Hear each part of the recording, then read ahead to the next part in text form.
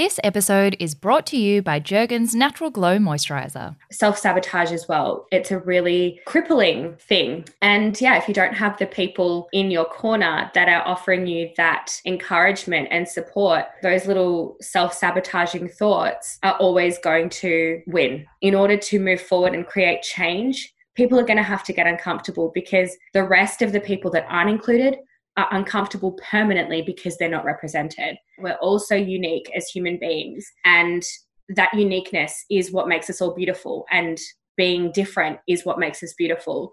Welcome to the Seize the Yay podcast. Busy and happy are not the same thing. We too rarely question what makes the heart sing. We work, then we rest, but rarely we play, and often don't realise there's more than one way. So this is a platform to hear and explore the stories of those who found lives they adore. The good, bad and ugly, the best and worst day. We'll bear all the facets of seizing your yay. I'm Sarah Davidson, or Spoonful of Sarah, a lawyer turned funtrepreneur who swapped the suits and heels to co-found Matcha Maiden and Matcha Milk Bar. Seize the Yay is a series of conversations on finding a life you love and exploring the self-doubt, challenge, joy and fulfillment along the way. Hello, beautiful Yayborhood. I can't believe we've reached our final episode for the year. I actually had one or two more up my sleeve, but I'm trying to practice what I preach and not stick so rigidly to my own deadlines that were arbitrary anyway. I'm sure I'm not the only one who's starting to fade away a little bit, so I'm saving those episodes instead to come back with fresh and fabulous new energy next year. I always say it, but I need reminding myself that there's no point going so hard that you don't do it properly. So our lovely guest today will be our last for 2020, and I'll re-release a couple of the older episodes in the meantime so you have something to listen to if you need to catch up on any of those. And boy, does Jennifer Attilamil have a great message to finish us off on wading through uncertainty, rejection and adversity to embrace all that makes her different and unique and make history in the process. This year, she's gone from having no work for 4 months and wondering if she'd ever work again, to becoming Australia's first ever curve model to star in a Victoria's Secret campaign. She is a passionate advocate for inclusion and diversity, encouraged further by her mixed heritage, with her father coming from the French island of Réunion, or Reunion Island, and her mother an Aussie of Irish and Danish descent. Moving from performing arts to double majors at university and then falling into modelling more recently, Jennifer has such wise words to share on the tangents of finding your yay, blocking out the noise to hear your own intuition, and finding where your voice can make its best contribution to this world. I hope you guys enjoy as much as I do, and of course, since we can't travel at the moment, enjoy some of the scenery sounds from beautiful New York City. Lovely Jennifer, welcome to the show. Hi, thank you for having me. I am so excited to have you on the show, and from a different time zone as well, which is always, I know technology has been around for a really long time now, but it just makes me excited every time. Totally. And I think the pandemic has almost made us really lean into the technology. I think it's always been there, but now we're actually using it for what it was supposed to be for. I don't think I'd ever used Zoom before. I was always like, who are these people that do all these online video chats? And now I'm like, I live here now. So the very first question before we kick off is a little icebreaker where we ask everyone, what's the most down-to-earth thing about you? And especially when we know people like yourself through your career and certain very impressive achievements, like becoming a Victoria's Secret model, which is probably the least relatable scenario to most of us. I think it's sometimes hard to humanize who people are when they're just being themselves, and, we all have a really normal side. So what's something really relatable or something that you think is normal about you? I say this all the time, and I think people do kind of, put me on this pedestal because I am, quote unquote, like model. And so they think that I'm, this unattainable kind of level of human, but I am so normal. It's not funny. At least I think I am. I don't know. I think the most down to earth thing about me is that I'm just a massive dork. Like, Me too. I love really lame stuff. I'm a musical theatre nerd. I'm your dorky dad at Christmas time that, I'm just a weirdo, but that's probably I love weirdos. I'm such a weirdo.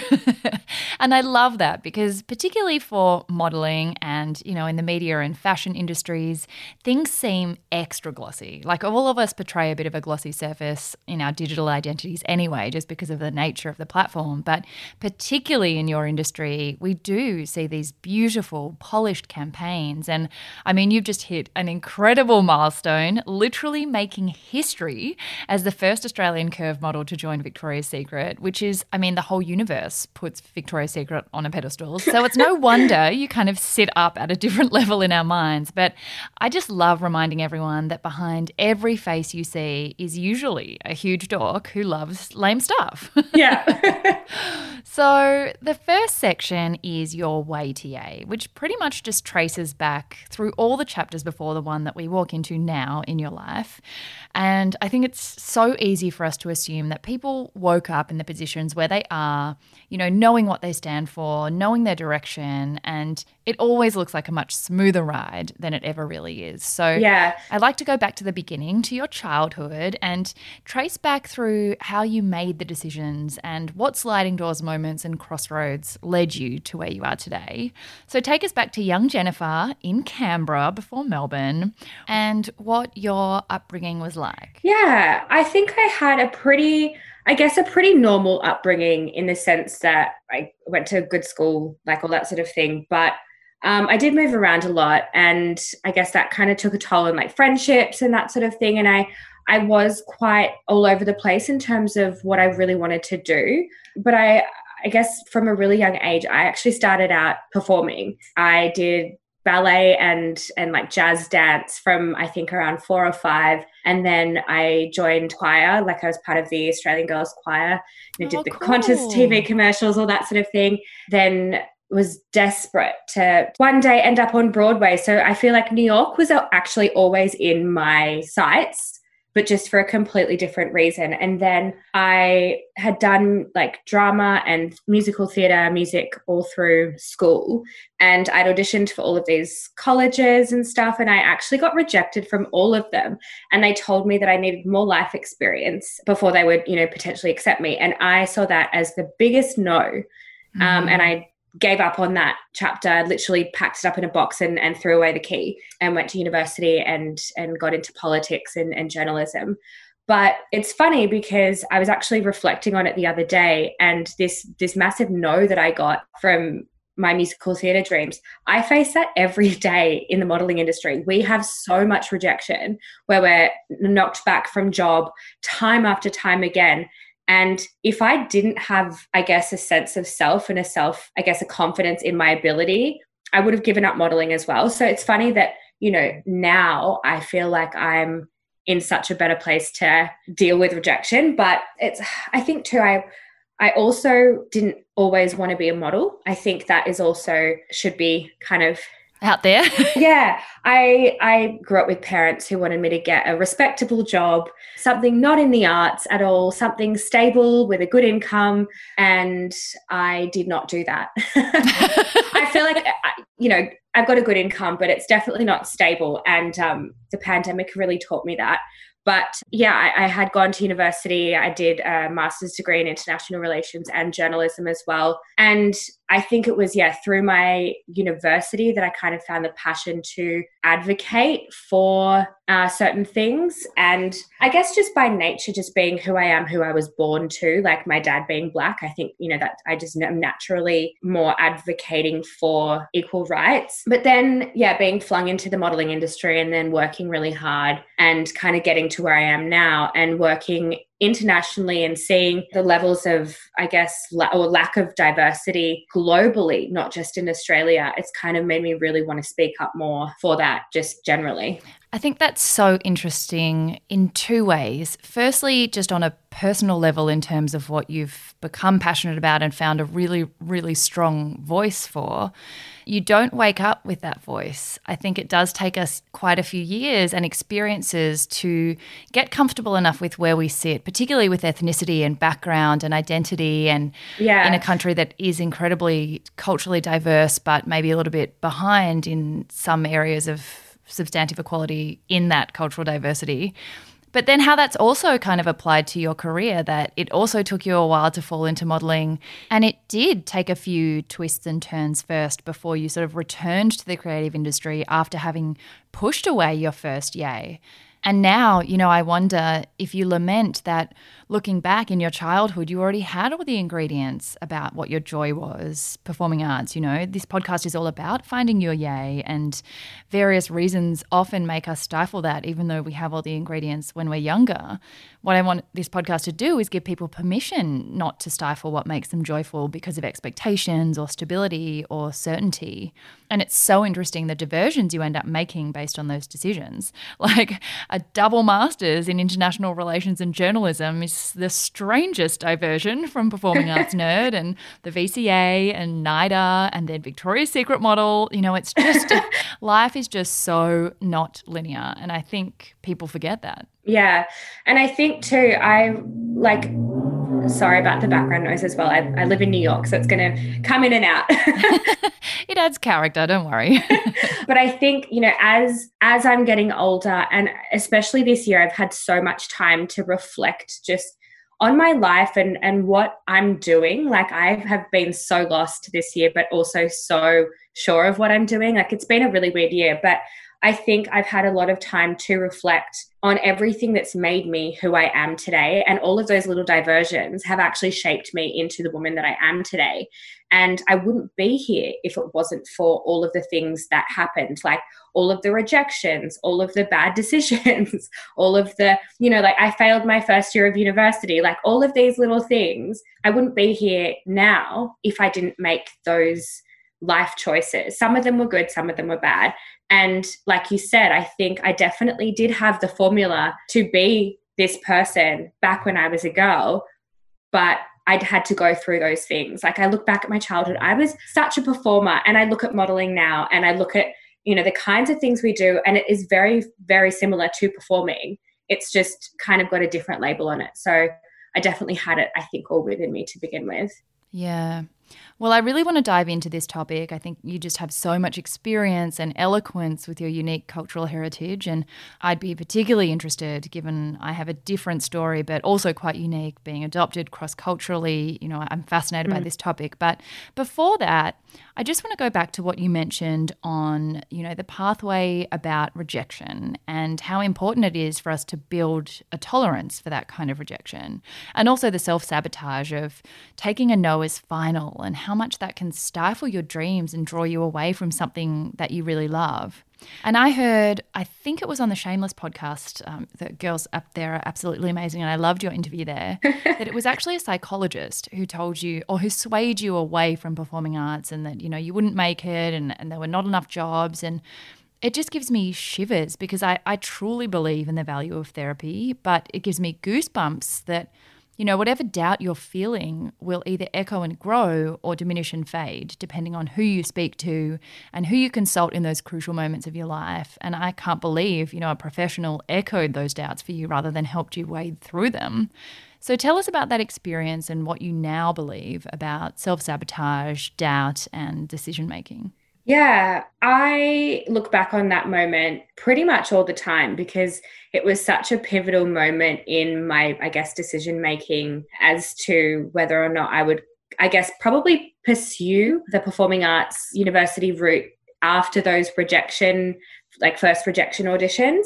But I also find it really strange too, because I also strongly believe in therapy and all of that sort of thing. But I stopped going, or I didn't stop going to therapy, but I was really afraid of therapy for a really long time because of the advice, I guess, that I got from this therapist back when I was younger. And I truly believe that if you surround yourself with people who, or just influences or little outside voices, or, whatever it is that tells you that you can't do it, then that's how you're going to perceive everything, not just the thing that you're working towards, but everything around you will be, almost tarnished with a lens of negativity or self-doubt or something like that. But if you truly want something and you believe deep down in your gut that you can do it, I think there's nothing that can stop you. Obviously, I don't know, like if you're not good, you'll eventually come to that conclusion yourself. But I don't think the people around you should be telling you can't do it. I think that they should be encouraging you to give it a try and being there for you and offering support if it doesn't work out. You know, I don't think they should be saying from the get-go, no, I don't think you should do it. I believe in telling everyone to go for their dreams. And if they really want something, you know, they will work towards it, or they'll find what their little niche is within the thing that they actually wanted and kind of pivot and go down a different direction. But yeah, I self-sabotage as well I do it all the time still. It's a really crippling thing. And yeah, if you don't have the people in your corner that are offering you that encouragement and support, those little self-sabotaging thoughts are always going to win.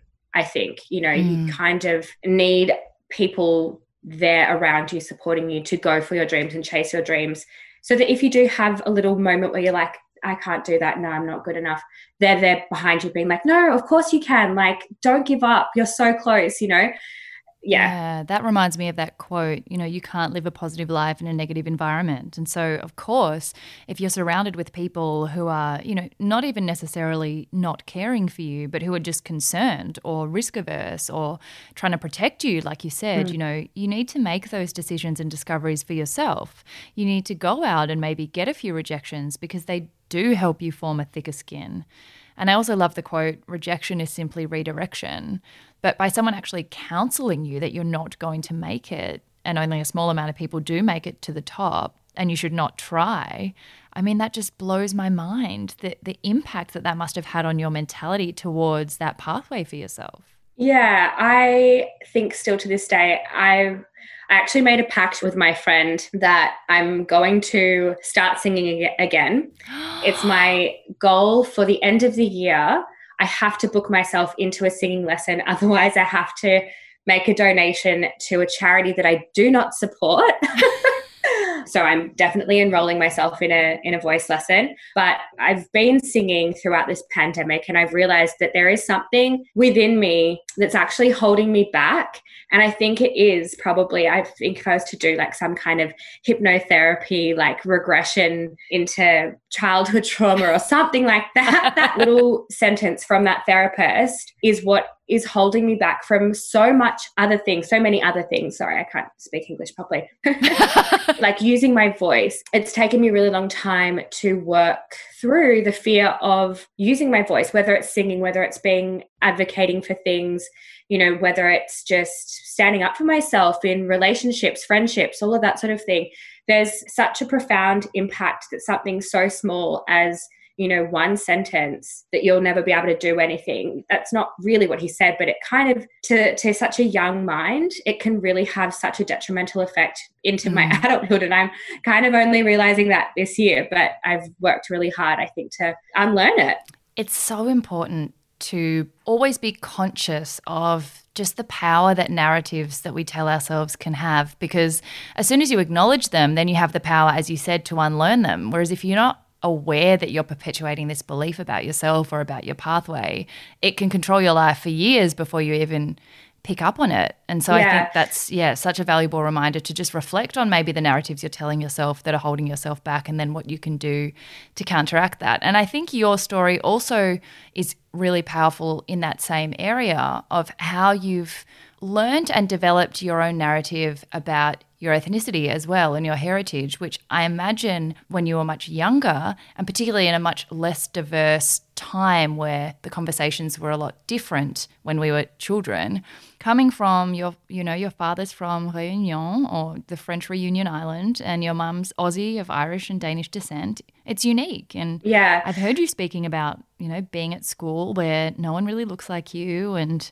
I had a similar experience in a different way, but also of, you know, spending a lot of my earlier years wondering why I look different. And it's not that commonly experienced or commonly spoken about. So talk us through how that impacted your childhood and then how you've come to the point now where you are using your voice so strongly and becoming world firsts. And, of course, in this area, there's a bit of an element of tokenism, which I've also heard you speak about before. But I love that you're seeing the silver lining of, yes, there is tokenism, but making the most of that also paves the way for that tokenism to eventually fade over time. Yeah, I think with my childhood, because we weren't having these kinds of conversations, I guess I never really realized the psychological impact that the constant feeling of being different and I guess the trauma of the casual covert racism actually has on your development as you get older. And I think that's something that I really started learning about this year around May with the George Floyd protests and the subsequent ignition of the Black Lives Matter movement in America. That there was so much information kind of coming at me and all of this material that I was consuming that I was like, oh, wow. Okay, so my childhood and like my school, so much happened to me that I just brushed off. If I reacted, people would just be like, oh, you're being too much. Like it was just a joke. Like all of those kind of little things that chip away at you over time and you just end up developing such a thick skin that those small words don't hurt you anymore because you've just had to deal with it your whole life. Obviously, there were things that I still remember to this day, like words and actions that happened, in primary school and in secondary school. But I think for me, my childhood and my experiences of racism, it wasn't so much directed at me. It was more my brother and my dad. I would say I had a bit of like pretty privilege and that people did kind of see me as this exotic beauty, even though I hate the word exotic, it's fetishization. But I think that kind of allowed me to do a lot more because when you look at both me and my brother, we've come from the exact same family, yet we're so different in terms of what we've been able to achieve. And I put that down to the fact that he just didn't get the opportunities because of being racially profiled and held back in certain aspects of his life. But that has then allowed me to, I guess, be as vocal as I am in the industry that I'm in now. And I know Australia, I really want to say Australia is trying, and I know within my circles and my friendship groups, we really are. And I've seen the fashion industry in Australia really try and embrace more diversity. And, there's a lot to be said within Australia. And I think, we're starting and the tokenism's still there. But with Australia, I feel like it runs so much deeper. And that comes down to the acknowledgement of the Indigenous culture and the people that, it's the oldest civilization in human history. And there's such a dark past in Australia with the Indigenous people, and the government still, I think, isn't really recognizing that. And until we can have like this overarching acknowledgement of the pain and the trauma that colonization caused the First Nations people, I think we can't even begin to start talking about other kinds of racism and other kinds of inclusion because that still isn't fixed. So I want to be a voice and I want to be active in that conversation, but I still think there's so far we need to go. But I definitely think that it does start in what we see. And if you don't see something, you don't believe it. If you don't see people that look like you in, advertising, in TV shows, presenting, the news or giving the press conferences, as the head of law enforcement, then you're not going to think that you can even do these things. And I'm talking like all ethnicities now. And I think that's why my fight has been so vocal, because when I was starting out modeling, there was not much diversity in Australia. That's why the majority of us, go overseas. There's not the job opportunities in Australia as there are in, Europe and the US. And I think the tokenism, like I said earlier, the tokenism is there. But I do believe that tokenism has to happen to begin with in order for the doors to open for more people to be represented. There's always that one person. I look at, on a completely different note of just body diversity, you look at someone like Ashley Graham. She was the only plus size model to do high fashion runways. And now we've just had Jill, Paloma and Alva all on the cover.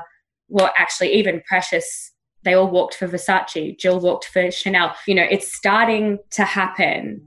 And it started off with one person and it is now 5 people. And, you know, I'm so hopeful that the way of the future, I feel like you can't go backwards from there. But I just feel like, especially within Australia, it's kind of stagnant.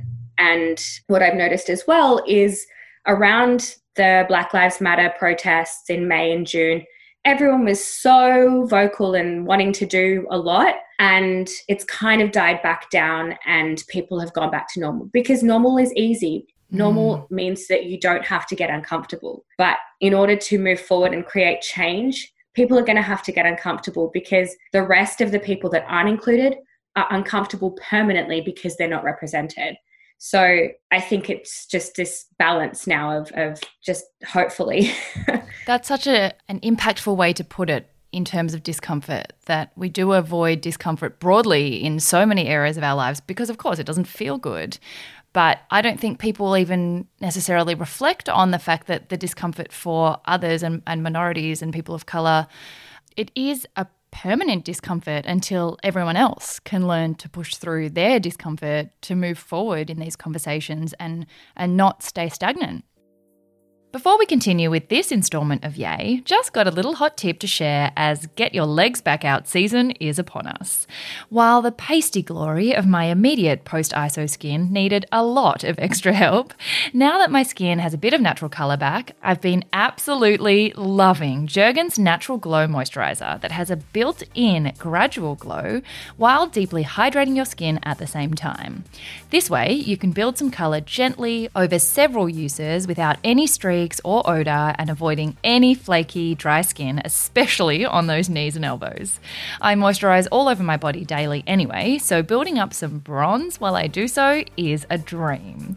The firming range also visibly firms up the skin over 7 days, which is always an added bonus. I'll pop the link in the show notes. Now back to the show.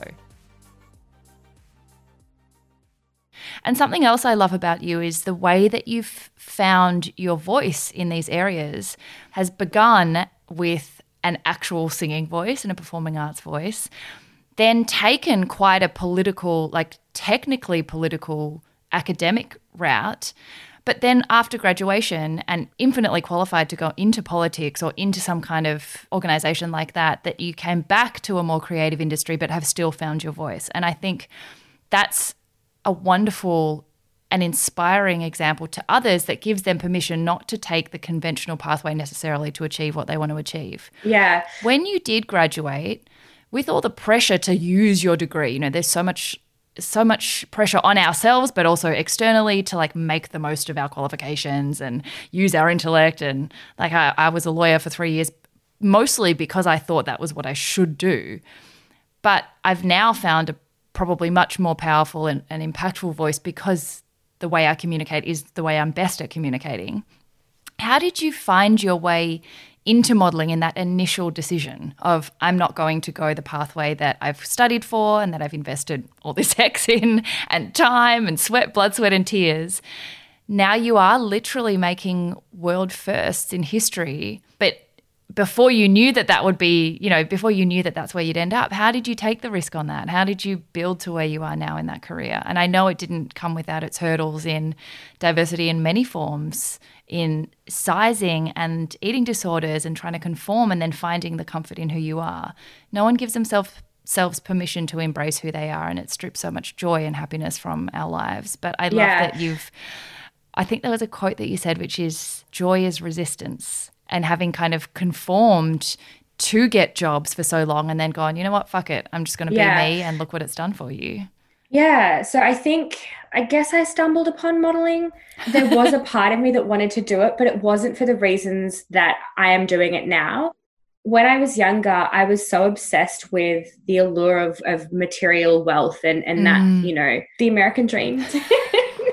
The Paris Hilton and like Nicole Richie and the Kim Kardashians, like, but when they were first starting out, I think Mary-Kate and Olsen were also kind of inspirations, which it says a lot about who I was trying to be when I was younger. Like I was so desperate to fit in to, I guess, too, I was a scholarship kid at a private girls' school. So I didn't have the levels of wealth that my peers grew up with. So I look back and I was like, I was trying to be a white girl and I wasn't. And, I was dyeing my hair blonde. I was on all of these crazy diets. I was fake tanning with my friends.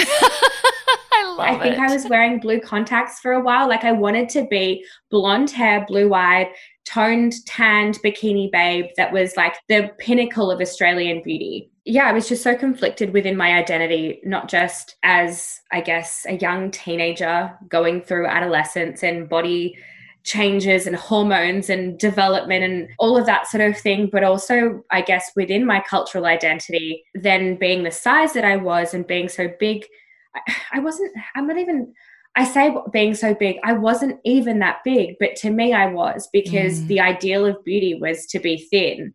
And I was maybe like a size 12 when I was in, I don't know, year 8 or 9. I had boobs very, very early. I got my period very early. So I had just developed and I had the body of a young woman as a young girl. And I think that played a lot on my mind, and it did play a lot on my mind. And I think that is part of the reason. There's multiple other reasons. I'm sure I, can talk about it for hours, eating disorders and all of that sort of thing. But I had been approached after, auditioning for Next Top Model, was it? Yeah. And ended up being approached by 2 agencies. They wanted me to lose more weight and my mum said no. And at the time, mum ruined my life, but he actually saved me. And I guess I went down the path of academia and finishing school and going to university and all of that sort of thing. And it's funny now because I got my modeling contract, my current modeling contract, and, went off to started in Australia. And at the time I was doing my master's and I was itching to go overseas, but I didn't have enough money to go overseas because moving overseas, to anyone that's done it, it costs a lot of money. And I hadn't finished my degree. And my mum said to me, you won't finish it if you put it on pause and go and come back. And she's right, because I wouldn't have had the time. Or it's not that I wouldn't have had the time. I would have had time. I just wouldn't have wanted to do it. So I said to myself, I'm not going to go overseas until I finish my degree. I believe in timing. I believe everything does happen for a reason. And I was supposed to finish my degree because if I didn't finish it then, I wouldn't have had the same trajectory as I had to end up where I am now. But like all of that, it was so conflicting. I was extremely, extremely burnt out because I was trying to save to go overseas. I was working 2 jobs. I was modeling. I was doing a double master's. I was interning at a Peace and Security Institute at the university. Like I was trying to do it all. I was so unwell. My hair started falling out and I was like, I can't do this. Like if this is what success means, or like the road to success, if that is what it's going to cost me, like I can't do it. But I did. I ended up finishing everything. I ended up saving all my money and I just went overseas. I took the risk and I went overseas. And my first, I think 6 months in London were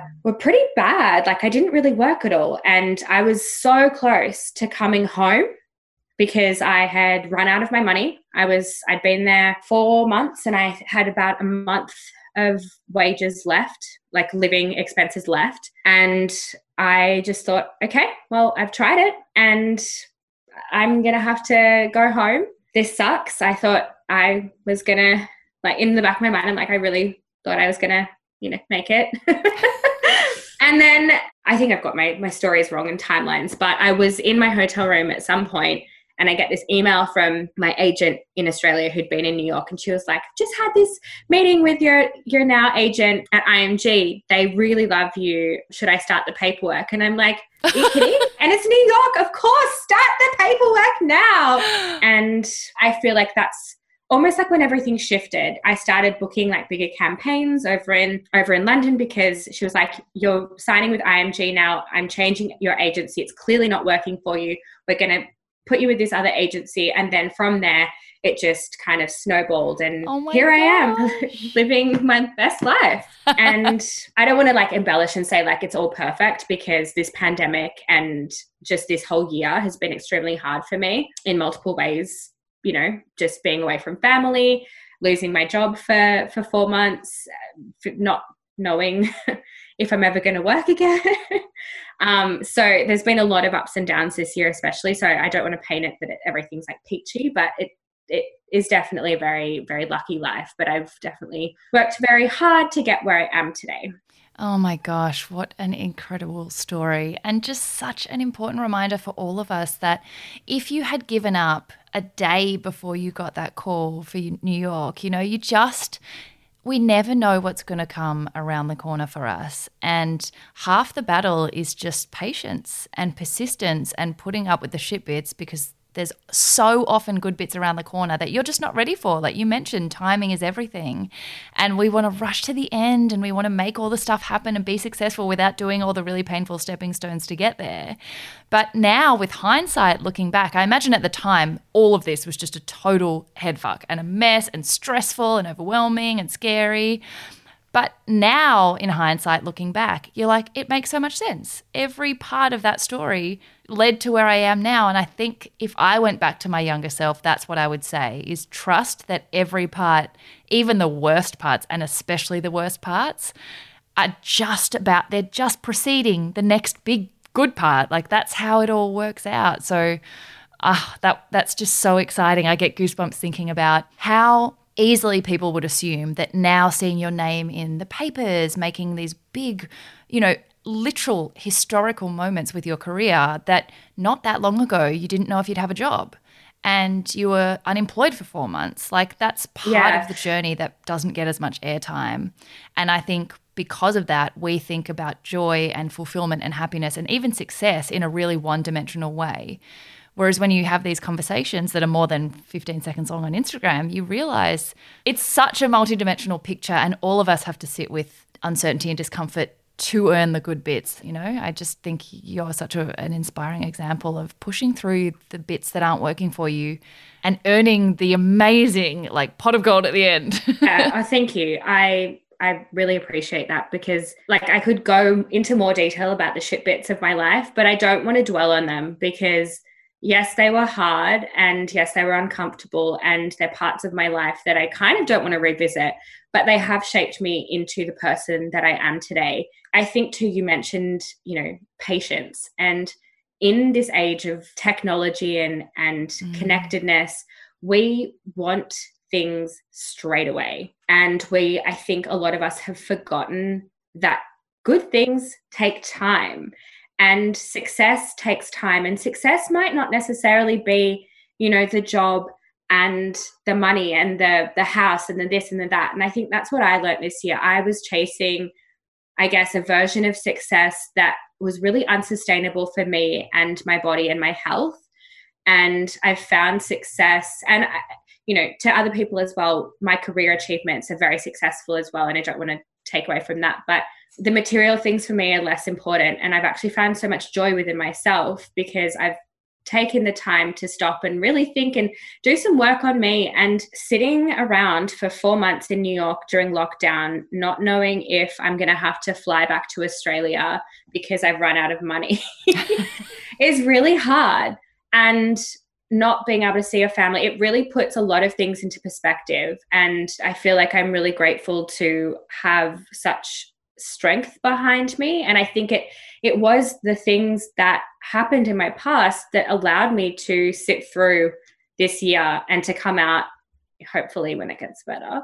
It is getting better. I do believe it is getting better. But to come out of this year having the realizations that I'm having and to feel quite proud of everything I've accomplished. You absolutely should. And a quote that I can't remember where I heard it, but a quote of yours that I loved was around that. That was my next question, was around that idea of success. And this podcast is all about separating success and busyness from fulfillment and joy.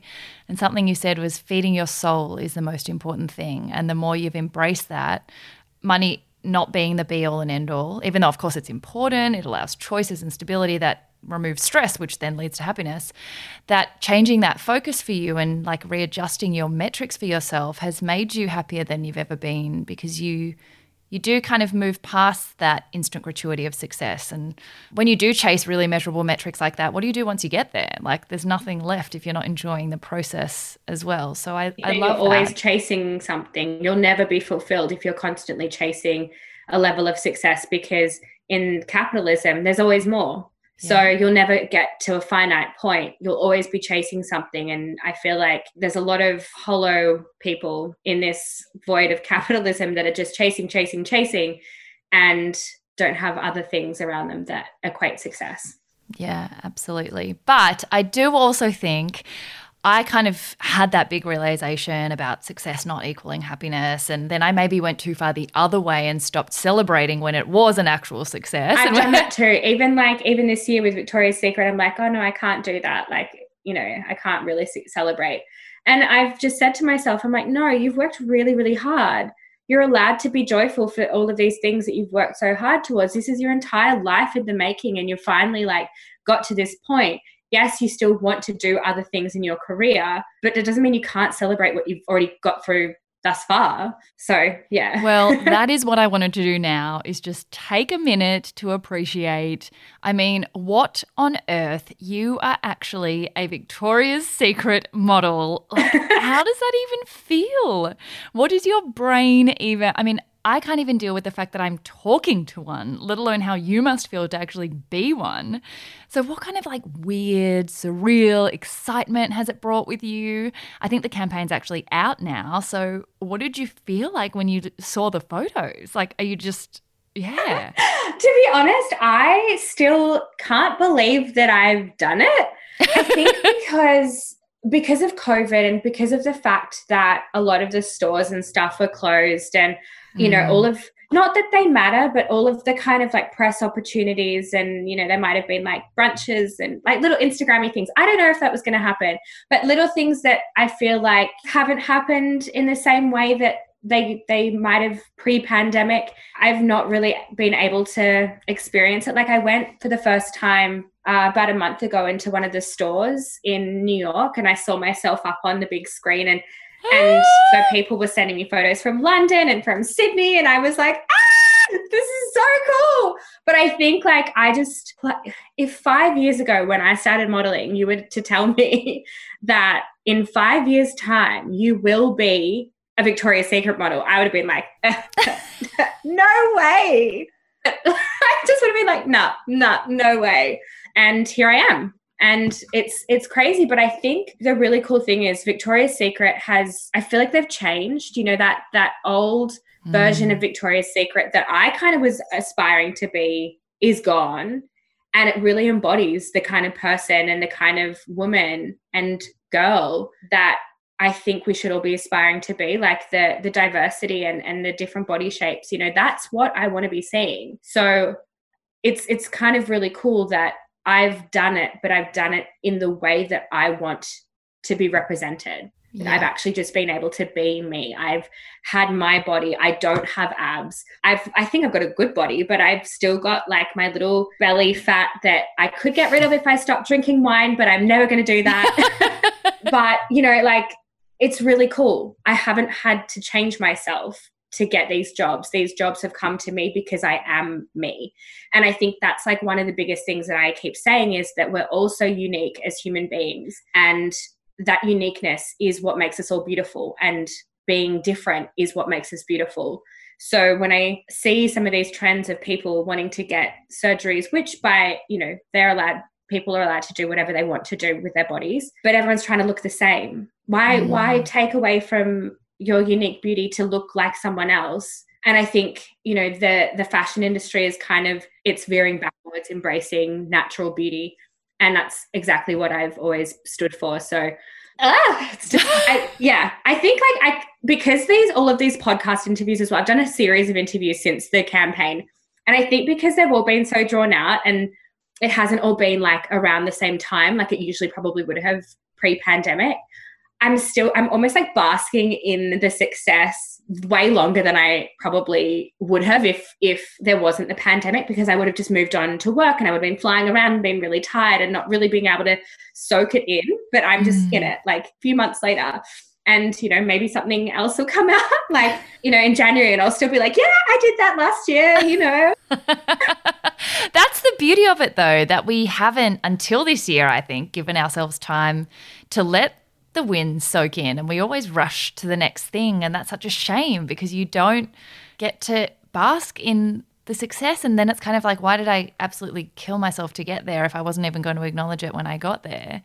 And honestly, like when you reflect on this day and age, why it's so exciting is that so much is possible. There is so much democratization of business and influence and good ideas and travel, and everything is so accessible where it once wasn't, and things are moving in a really exciting direction. But it also means very, very few people can say that they're the first ever to do something. And you have actually made history in being the first to do something.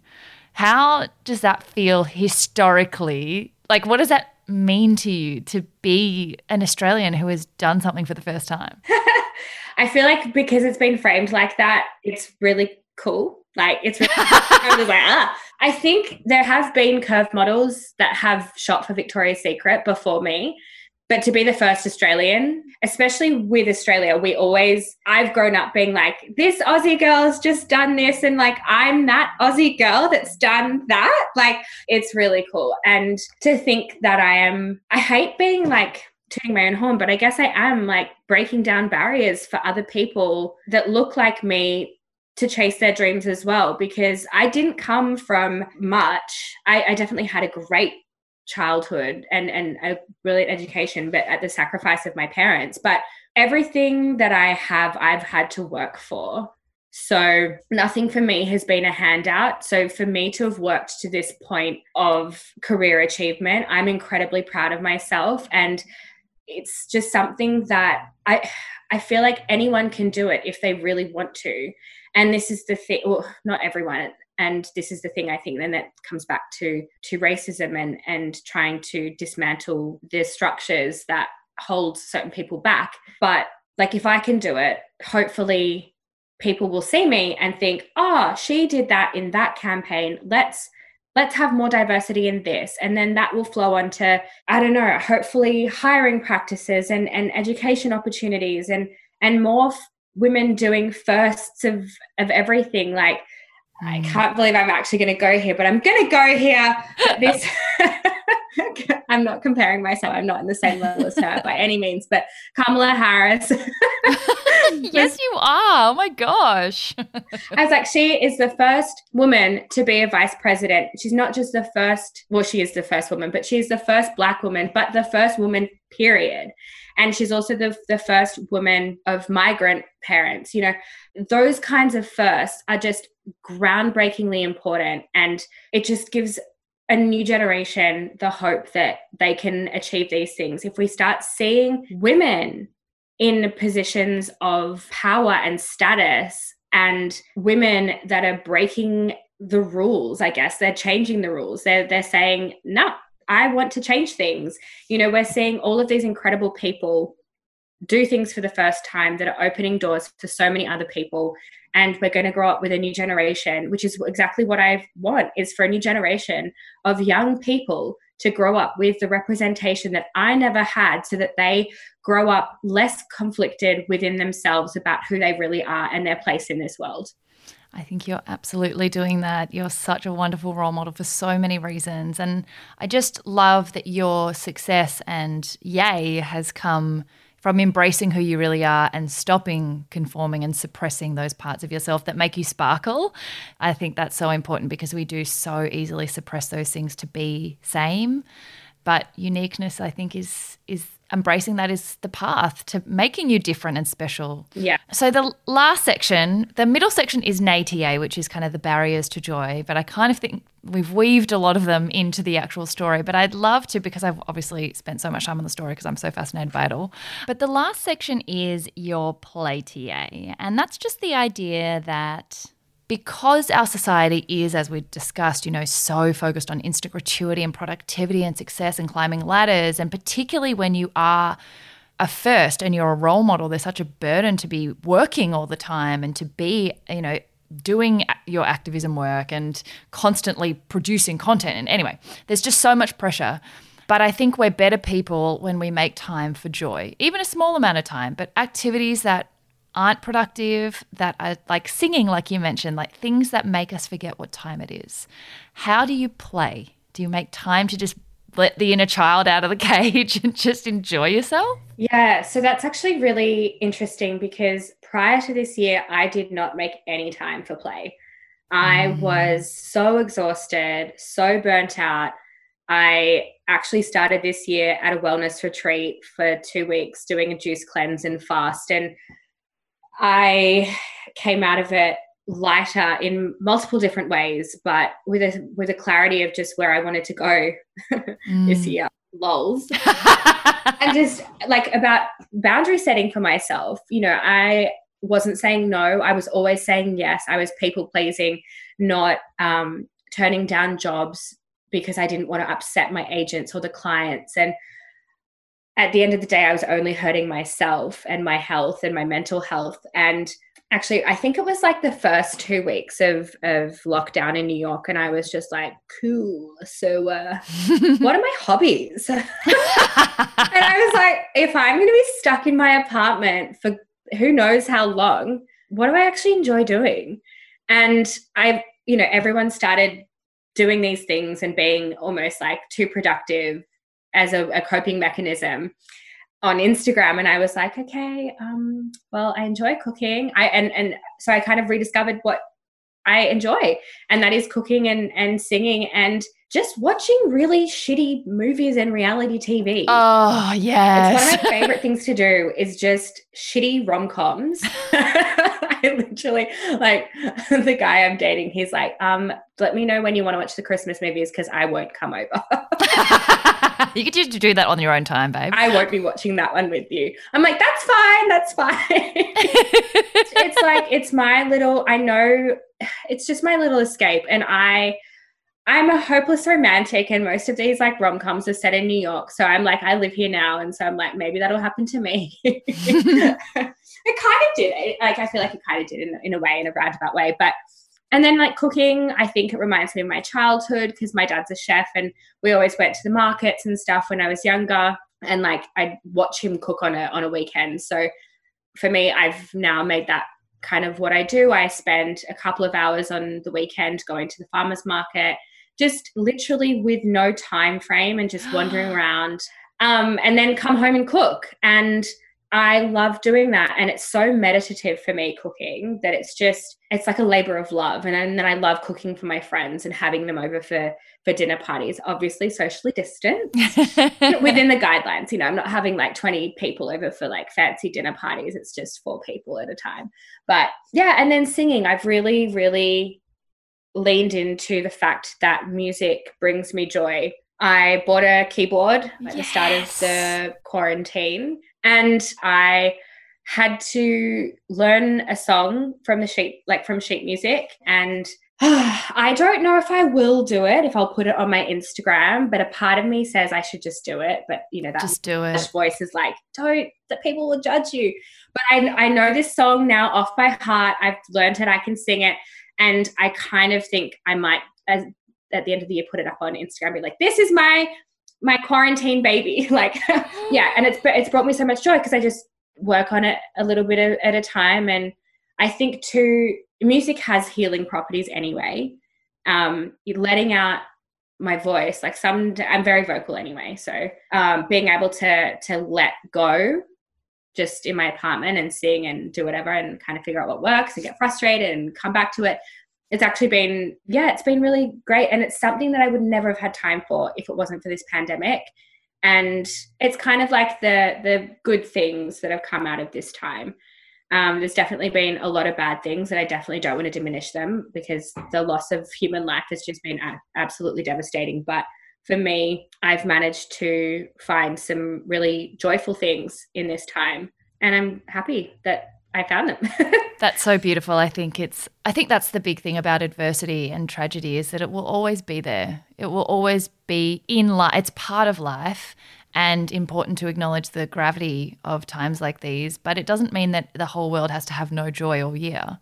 there are still silver linings to be found in the small moments in the day-to-day. And I think a lot of people have found hobbies that they, or even just found a hobby, like forgot that we used to do things for leisure. Whereas I think we'd fallen into this vicious cycle of work to sleep to work. And like that is just not the point of being on this beautiful earth, you know? Yeah. And then turning your hobby into a hustle. I know. How can I monetize this? Like, I'm going to be a singer. Well, second last question, just to finish up. What are 3 interesting things about you that don't normally come up in conversation? Oh, I had received this question in advance, and I had thought about it, and now when I'm asked it, I have no idea. But I guess things that don't come up in conversation. I think the fact that I do speak French. Moi aussi. Très bien. I get so nervous though when I speak French because I'm a perfectionist, and I would Me too. rather not speak French with mistakes than like speak it with mistakes. So I just don't really progress, and I think that's like it's my whole life. You know, I don't want to ever put out anything if it's not perfect. And I hear.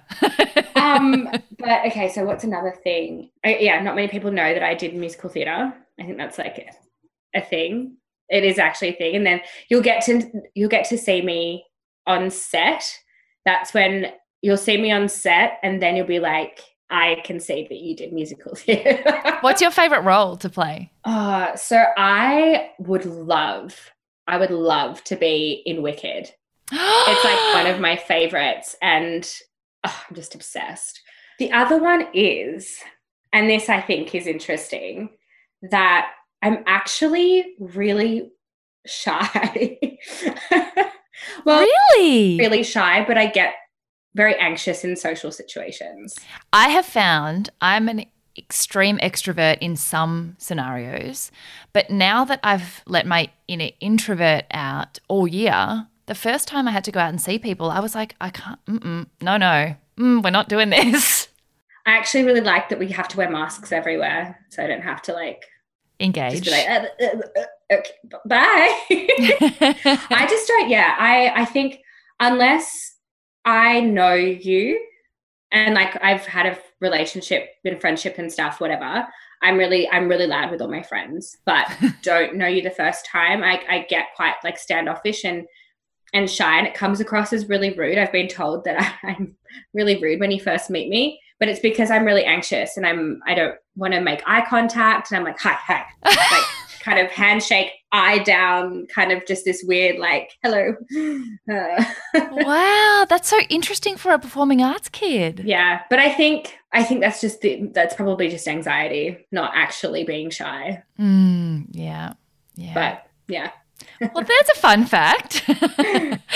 Very last question. What's your favorite quote? So it's not really like a quote as much as I actually had to screenshot it because I would not have remembered it off the top of my head.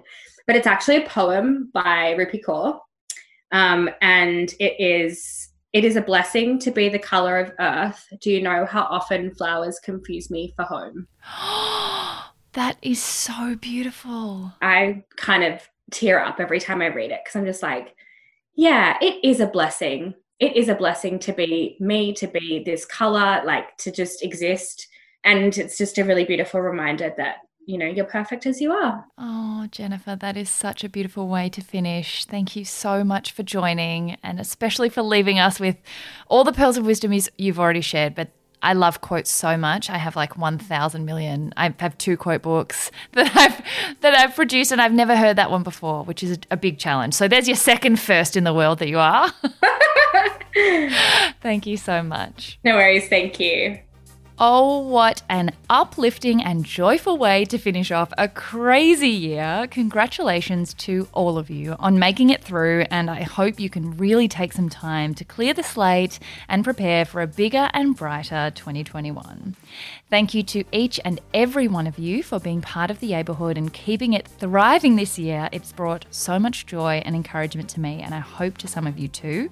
I'll be taking a few weeks off to regroup and rejuvenate, but we'll, as I mentioned, re-release a few zingers during that time, then come back with a bang next year. In the meantime, though, I would love to get your thoughts and suggestions while I'm planning the 2021 schedule. So there's a quick survey or survey online. If you have any words for us, please send them my way so that we can gather any thoughts you might have and make sure that we're giving you exactly what you want next year. Link is in the show notes now. Have a fabulous festive season and wonderful new year. I hope you're seizing your yay.